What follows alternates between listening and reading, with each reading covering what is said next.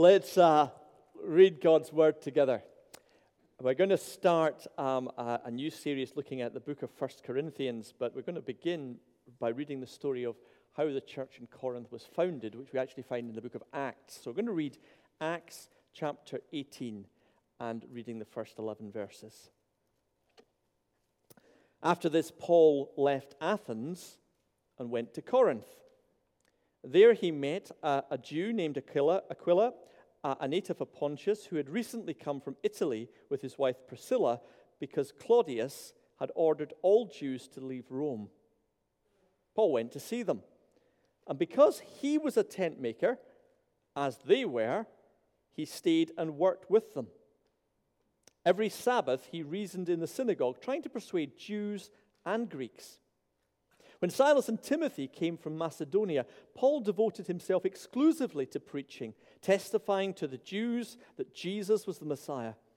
But when they opposed Paul and became abusive, he shook out his clothes in protest and said to them, "Your blood be on your own heads. I'm innocent of it. From now on, I will go to the Gentiles." Then Paul left the synagogue and went next door to the house of Titus Justus, a worshipper of God. Crispus, the synagogue leader, and his entire household believed the Lord, and many of the Corinthians who heard Paul believed and were baptized. One night the Lord spoke to Paul in a vision. "Do not be afraid. Keep on speaking and do not be silent, for I am with you, and no one is going to attack and harm you, because I have many people in this city." So Paul stayed in Corinth for a year and a half, teaching them the word of God. Amen. And then we're going to read from the letter to the Corinthians, 1 Corinthians chapter 1, and reading from verse 1. Paul writes to the Corinthians, and this letter is written some years later.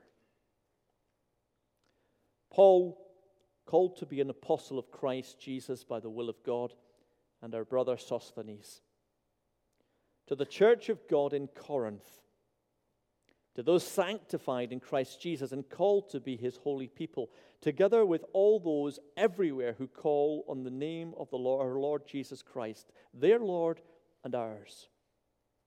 Grace and peace to you from our God and Father and the Lord Jesus Christ.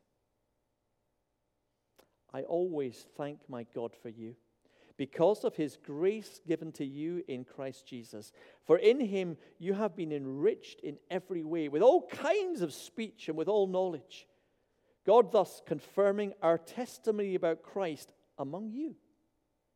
Therefore you do not lack in any spiritual gift, as you eagerly await for our Lord Jesus Christ to be revealed.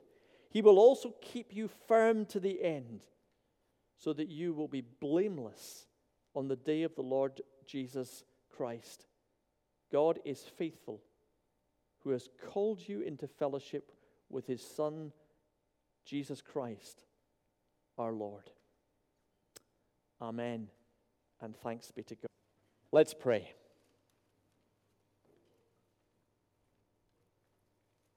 From ancient words comes your living word, your truthfulness throughout the generations.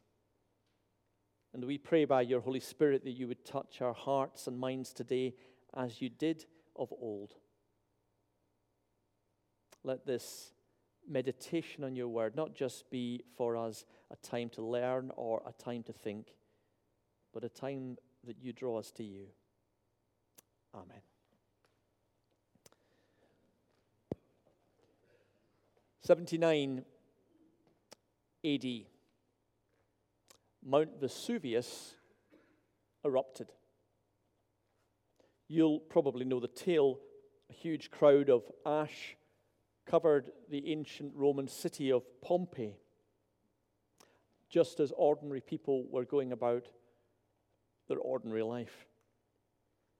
That disaster is incredibly famous, perhaps of one of the ancient events that we most know about, because it has allowed archaeologists to give us a glimpse into their lives as they have uncovered how people lived, what they ate, what they did, not just the doings of emperors and the big things that we read in the Roman historians, but actually what was going on every day for everyday people. And that is fascinating if you're interested in ancient history. About 30 years earlier, give or take, a guy called Paul wrote a letter to some people in a Greek city called Corinth. It was a very small group of people he wrote to, probably not any more than are sitting in this church today. But that letter, like the ruins of Pompeii, gives us an insight not into big ideas and all of those things, although they are there, but into a small community. We know their names, some of them. Aquila and his wife Priscilla, Chloe and her household, Stephanas and his family, Titus Justus, Crispus, Gaius, Fortunus, who was probably a slave, Erastus, who was probably quite a rich council official, Phoebe, and a lot of women as well. These people lived in a world that was very different to ours. A world of legions and of gladiators, of temples, of shrines, of slaves and of masters, of gods and of sacrifices. And yet, as we read this book that gives a little bit of insight into their lives, we believe it's not just academic history, but it matters to us because of this. These people loved Jesus. And these people were trying to figure out how you lived if you loved Jesus in the world that they found themselves in. And that's exactly the same question that we are asking today. How do we love Jesus and serve Jesus in our world today? A very different world. How do we figure out how you live for a guy that got crucified as a criminal in a world where most people don't believe a word of it? The Corinthians were doing that just as we did it today. And sometimes it's challenging. Sometimes we get things very wrong. Sometimes God's Spirit is at work. And it was exactly the same for them as it is for us. So what I want to do is I want to spend some weeks exploring bits of this letter to the Corinthians and looking at how they tried to work out what it was to live for Jesus in the different questions they faced. Our questions are different, but we can look from that to what God's Word teaches us about this truth of living the gospel. Now, a little confession to make. I love the book of 1 Corinthians partly because I did my research studies on it, which meant I spent 3 years studying 3 chapters of it. One of the troubles with doing research is they always say you know more and more about less and less as you hone in on a specialist subject. Well, I'll treat you to this. I'm not going to spend 3 years on it, and we're not only going to look at 3 chapters. We're going to spend a few weeks on it, though, as we go through it. Maybe not quite in that depth. A little bit of background for those that like geography and other things about Corinth. There's ancient Corinth, the ruins of it today. Has anyone actually been to Corinth? Anyone been? I remember passing by it when I was about 12 years old, and my parents had taken us to Greece. And all I can remember is it was pouring with rain, and we looked through a bus window. It was all steamed up. If I'd known I was going to spend 3 years studying it, I might have paid more attention, but I didn't pay any at all. Corinth is quite interesting because of where it is. It's about 50 miles south of Athens, and it's famous today because of the Corinthian Canal. And the Corinthian Canal means that rather than sailing right round the bottom of Greece, you can sail through. At the time, there was no canal because the canal wasn't built until the 1800s. But what there was a port at either side of Corinth, and people would bring their goods in a boat to one side, And then they would get slaves to carry the boat across to the other side, and it saved them going all the way around the Peloponnese. And it meant you could get goods from the east, from Turkey, from Ephesus, from important places in the east, right through to Rome without making this big sea journey around the bottom of Greece. Now, that meant that it was a city that was important for trade. It was a city where east met west. It was a city where the whole world came, where a whole load of immigrants and new folk and new ideas and new religions were all coming together at once. It was also a place that was famous for something else, for I'm going to spell this wrong, the Isthmian Games, because it's on the Isthmus. I've said the Isthmus wrong, haven't I? I don't know. Anyway, it's on the Isthmus, which is that narrow bit of land. And it had games there, like the Olympic Games, every 2 years. In fact, they were the biggest games in the ancient world, except the Olympic Games. So you had tourism, and you had all the folk that you would get at the Commonwealth Games in Glasgow coming in for that time. Artists and all sorts of things came in for that time. Now, it had a bit of a history, Corinth, because it was in Greece, but it was actually quite a Roman city. Because the ancient Greek city had actually been destroyed in 146 BC. Been absolutely destroyed by the Romans. And then in about 44 BC, Julius Caesar, have you heard of him? He rebuilt the city. And he rebuilt it as a Roman colony. He settled his retiring soldiers there. And he settled his people there. And by the time we come to when Paul is writing 100 years later, then it's a real mix of Greek and Roman that's in that place. And so Corinth is a little bit of a city where everything is happening, where wealth and trade is coming in. It's a bit of a boom town. You know, in Rome, you got the established families and the senators, and everything was much more stratified. And in Athens, you got the philosophers, the Oxford University people. But in Corinth, you got people and tradesmen and sailors and people that were setting up businesses. And because there was no ancient elite, it was a place that you thought you could make good and you could rise in the world. And all of that was going on. It was also a place that had a bit of a reputation for promiscuity and for sex. Now, port cities often do. Corinth particularly, because there's an ancient geographer of Roman times that wrote about it, and you'll often see this if you read anything about Corinth in the older books. And he said there was 1,000 prostitutes that served in the temple. Now, a wee caveat, a lot of people think that was more his fantasy than it was reality.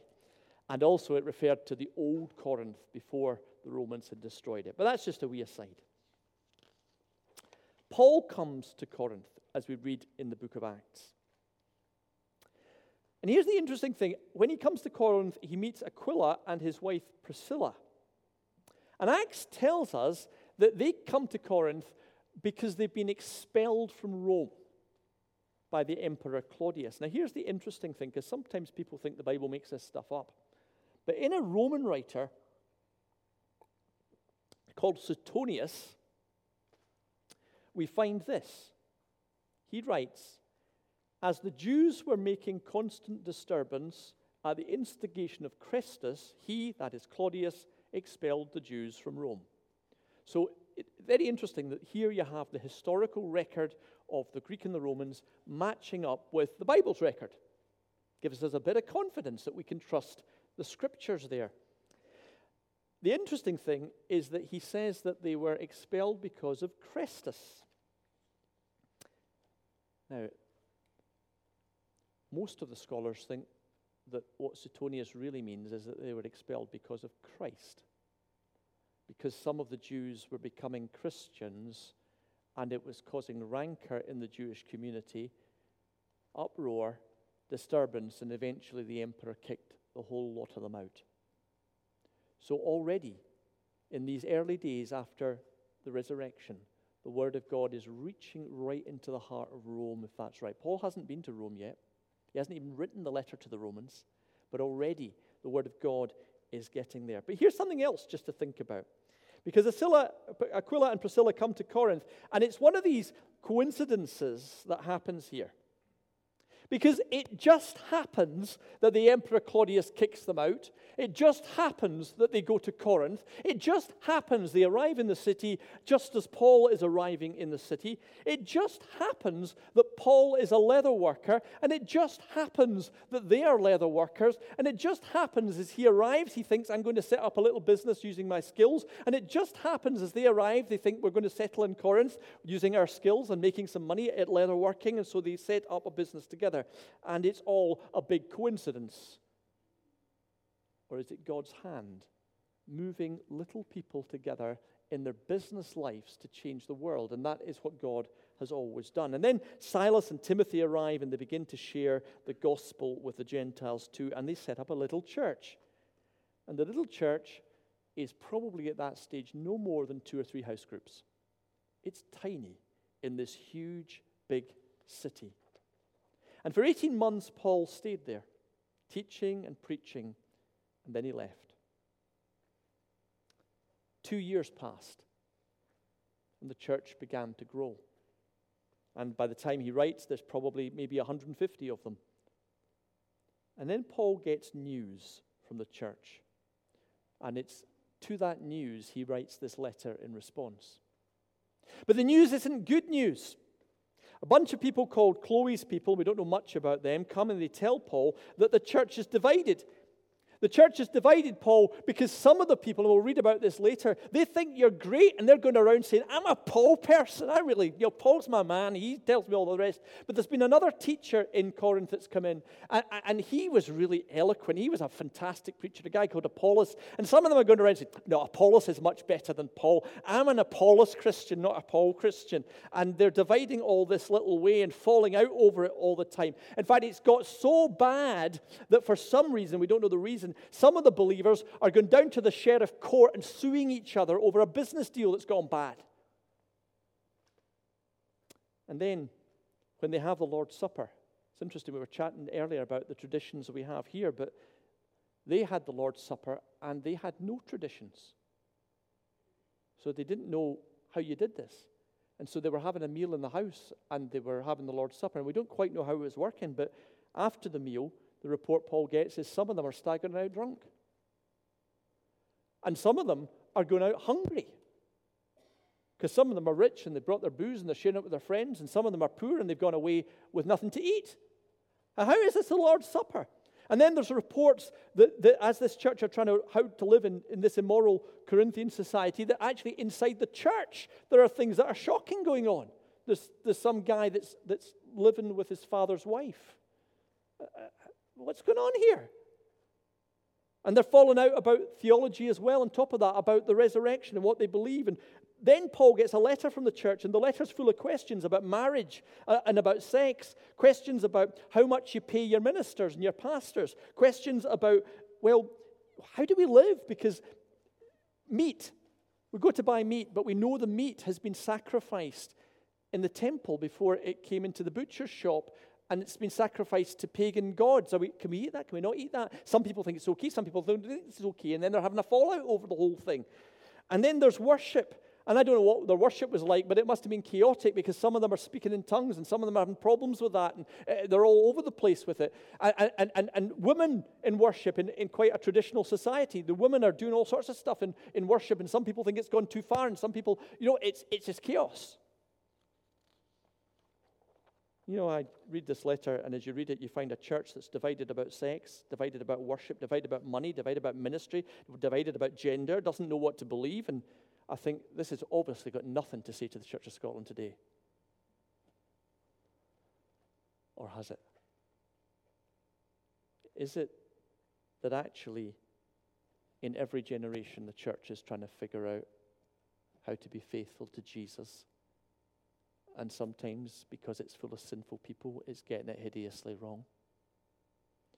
I sometimes have Christians say to me, I despair about the state of the church today. Why can't we be a biblical church?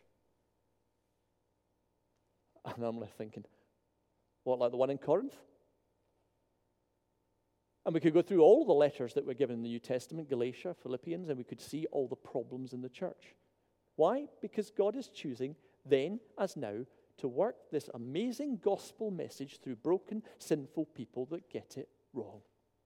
And it's always been that way, and it always will be that way. The issues in Corinth are not the same as they are today, and we'll have to get our heads around some of them. But it's the same idea that God is calling people to live in different cultures and to work out what it means to be faithful to God and to His Word in that situation. You know, sometimes I despair about the little things that we get involved in ministry. How we manage finances, what we do with a flat, what we do with a building, how we form a presbytery plan, all the little practical things. But here's the thing, the church has always been God working in the things that are happening locally, and Christians having to figure out what Jesus is doing in those little things. That's the way it's always been. So let's turn to the letter. I'm not going to spend too long, but I really want to talk just about the first two verses. Paul writes, Paul, called to be an apostle of Christ Jesus by the will of God, and our brother Sosthenes, to the church of God in Corinth, to those sanctified in Christ Jesus, called to be His holy people, together with those everywhere who call on the name of the Lord Jesus Christ, their Lord and ours. You know what Paul does as he writes this letter, and it must be as he writes it, he's thinking about all these awful things happening in Corinth and all the problems they have and how they're getting spiritual gifts wrong and how there's immorality in the church and how they're broken and how they're squabbling and how they're fighting. And he writes, you're a wonderful holy people. And there's no irony in what he writes here. Because what Paul is doing at this point is he's zooming right out. And he starts with two fundamental questions. Who am I? And who are you? Who am I? And who are you?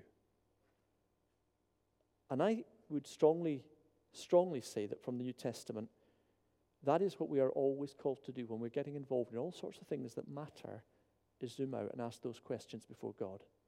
According to the Word of God, who am I and who are you? And once we've answered that question, we'll figure out what that means in the situations we find ourselves. Paul begins, I am an apostle of Jesus Christ, and you are the church of God in Corinth, and you're the church of God that God has sanctified and made holy. The church isn't a building, obviously. We say that and it's so obvious. But not only that, it isn't a structure or an institution or a constitution. The word that's used here for church is the word ecclesia in Greek, and it really means the gathering, the people that come together. You are the people of God, and you're in Corinth. And you're called to be God's holy people, who's made you God's holy people, and you're part of a worldwide church who call on the name of the Lord Jesus in every place. Now, this is a massive vision. Paul is talking to a dysfunctional, squabbling, sinful, shocking little church, and he's saying, you are called by God and made holy, and you are part of a worldwide church that God is calling into being that's going to transform the whole of the world. And you know that society with all its values and its paganism, it's seeping into the church? God's plan is for you to be a holy people that will transform that world around you, not the other way around. And God is doing that in Jesus Christ. That's the big picture. You know, I sometimes wonder why I am where I am. Yeah, one of the things I've had as we've gone through all sorts of problems in the church is I've sometimes had people in other denominations say, why are you still in the Church of Scotland? All that's wrong with it. Some of you had friends say that to you? Yeah? Why are you still in the Church of Scotland? Look at all the shocking things that it's doing. Look at all the things that it's failing in. Look at its numbers. Look at all the ways it's unfaithful. You know, the short answer is this. I'm in the Church of Scotland because God called me. That's the answer. And that's the sense of what Paul is saying here. Some of you are saying, why did I come to Corinth? What use was I? What authority did I have? And he's saying, I came because God called. The same way that God called you to be the church and in Corinth. That's where he put you. The calling of God makes a huge difference. Every time I wonder, what on earth am I doing as a minister? I'm failing, I'm getting things wrong. I wonder what I'm doing here. I come back and say, because God called me. Why are you where you're at? Because God called you. God put you in that school, in that office, in that family. And when God does that, when God puts you in a place, he's not made a mistake. He's called you and he's made you holy. And that holiness really matters. The Old Testament, the idea of holiness is that God set things apart for his special use, a holy temple, but more than that, a holy people that were to shine and show the world how to live. Sometimes they didn't look very holy, but that's what they were. Remember who you are. Before you start thinking about what the right is or the wrong is or what you should do, come back and say, I am the person that God has called in Jesus Christ and has made holy. It's made into a saint for his purposes. Now let's figure it out. Keep going over it. You know, one of the reasons in church we keep doing this, we keep saying, who are we? Who are we? Who are we? One of the reasons we have a font, it's there, reminds us that we're baptized people. One of the reasons we have a communion table up here every week remembers that we are the people that have been invited into this meal with Jesus, his body and blood shed for us. It reminds us because we forget. And why do we need to remember? It's so that we keep reminding ourselves until it becomes second nature, so that as we live our lives in the practical ways, these things are coming to mind. It's interesting. When the church is falling out, we'll see this later on, Paul doesn't say, oh, it's bad to fight. He says, you're baptized. You're all baptized into Jesus. Now process your divisions. And when Paul is trying to get them to think about what it means to live in a way that glorifies the Lord, he says, you're all one body, made in Christ Jesus' image. And when Paul is trying to get them to think about what they have to do with their own bodies sexually, he says, just remember this, that Christ came in his body and he was risen in his body, and you one day will rise to be with him. Now think about that as you think through your ethical questions that you have. This isn't just theology. This is about who we are. It's pastoral and it's practical as we think about how we live in the world today. Because how we think about ourselves and how we know what God has done for us will impact on how we act. You are God's people. This should be a huge encouragement to you. And it's also a huge encouragement to stop and remember that we are part of a people who call on the name of the Lord Jesus Christ everywhere.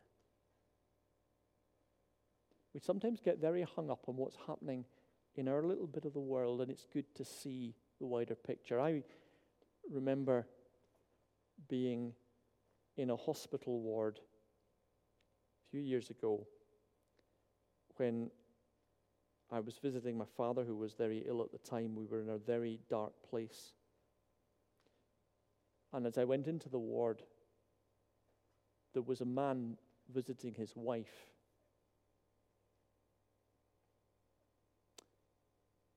And I didn't know anything about their story, but he was sitting at the bedside reading from the book of Ecclesiastes. There is a time for everything. You know the words.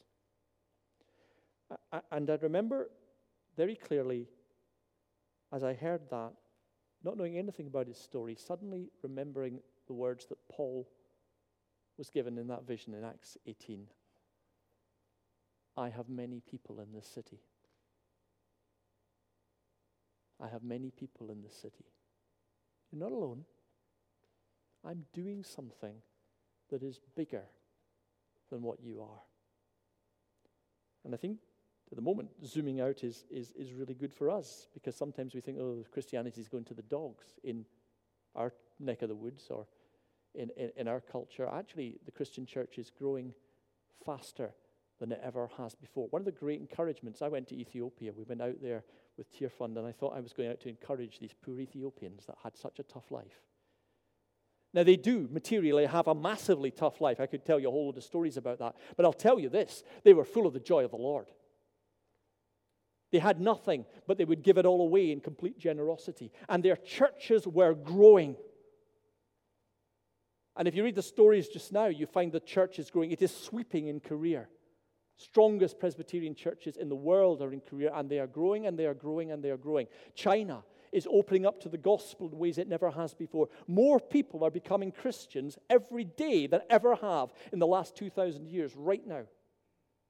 Zoom out, folks, and see God's big picture before we zoom in and see what he's doing in the everyday. And that, I think, is the message of the book of 1 Corinthians as we see it. We are going to see a very broken church, and it's going to help us reflect about the brokenness of our own situations. But we're also going to see a conviction that God works in those very broken churches, calling them continually back to what Jesus has done, and particularly what Jesus has done on the cross for us that changes everything. You know, I was struck the other day as some Christians were talking about what's called now the culture war. Things in our culture that they didn't approve of, that they wanted to speak out against, and they wondered why the church wasn't speaking out against them. And it struck me this, that the world was not transformed by Christians winning culture wars or battles on Twitter or Facebook or politics or laws. It was changed through little broken communities that lived differently and struggled to do it and got it wrong, but kept loving and kept caring, kept embracing, kept including, kept struggling to live faithful to Jesus Christ and not just take on the values around them. And that's the only way God ever has changed the world. And so, as we learn from this letter, let us be encouraged, but let us also keep asking those questions in everything that we do, in the discussions that we have in a church, in the ways that we live. Who has God made me, and who has God made us? And what does that mean for how we live today? Amen.